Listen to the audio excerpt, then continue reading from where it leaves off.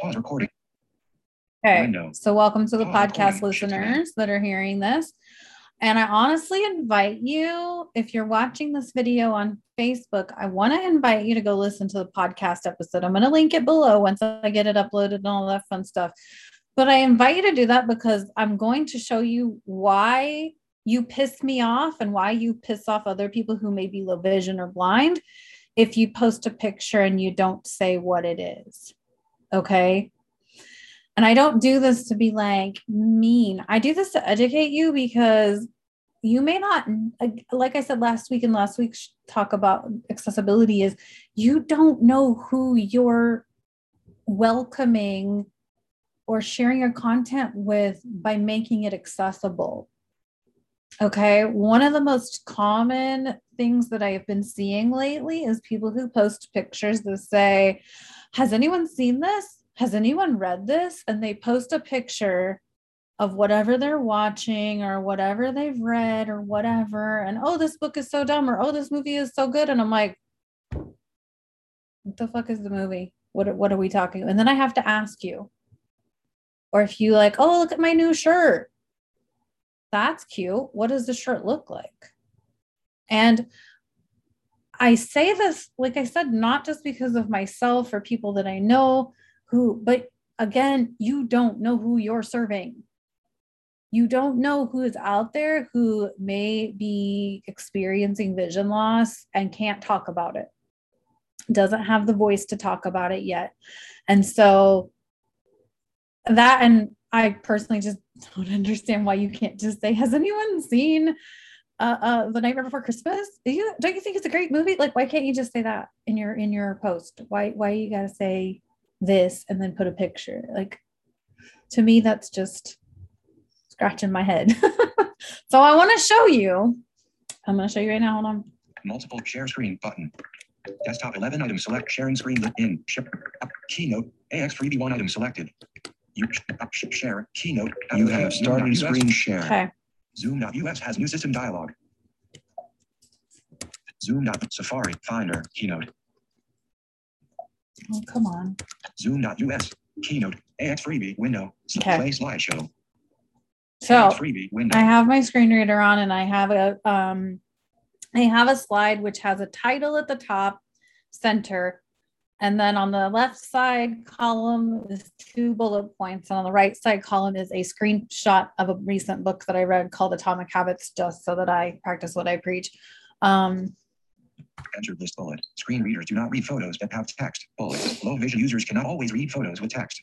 Okay. You are bullet. Screen readers do not read. Screen readers do not read. Oh, that little bump sound that you hear is my screen reader doesn't acknowledge anything else on the slide. So my screen reader does not acknowledge the screenshot of the Atomic Habits picture that I uploaded to the slide. So screen readers do not, they yet you're like, oh, but they read text. Okay. So to get a little tech funky on you, there are file extensions for a reason. Okay. When you have a file extension that's a text type file extension, like Word, like DOC or DOCX or TXT or RTF or a dot pages or whatever that file extension is, that means it's a text document or a Word document or a document that contains text language.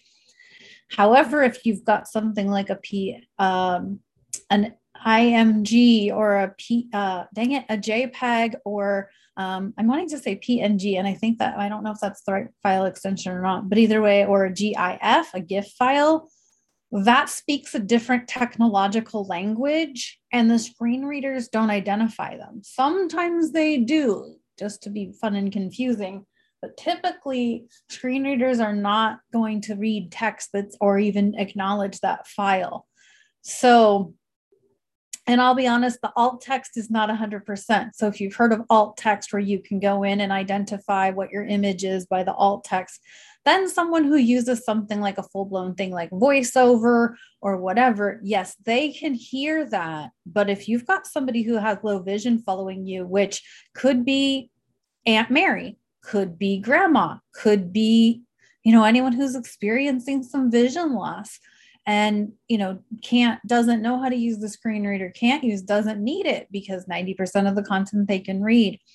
That's why I feel like this is so important, because if you are, if you, even if you like, I don't know, this one's just so important to me because it gets super frustrating when I want to get content or read content, or somebody that I know posts content and I'm like, God dang it, I want to know what that says. But then I have to ask you what it says. And that's just taking an extra step, that I have to ask you what it says, when why couldn't you just put it into your caption, what it says? So I feel like this was my soapbox talk. But it gets really frustrating when you're, surfing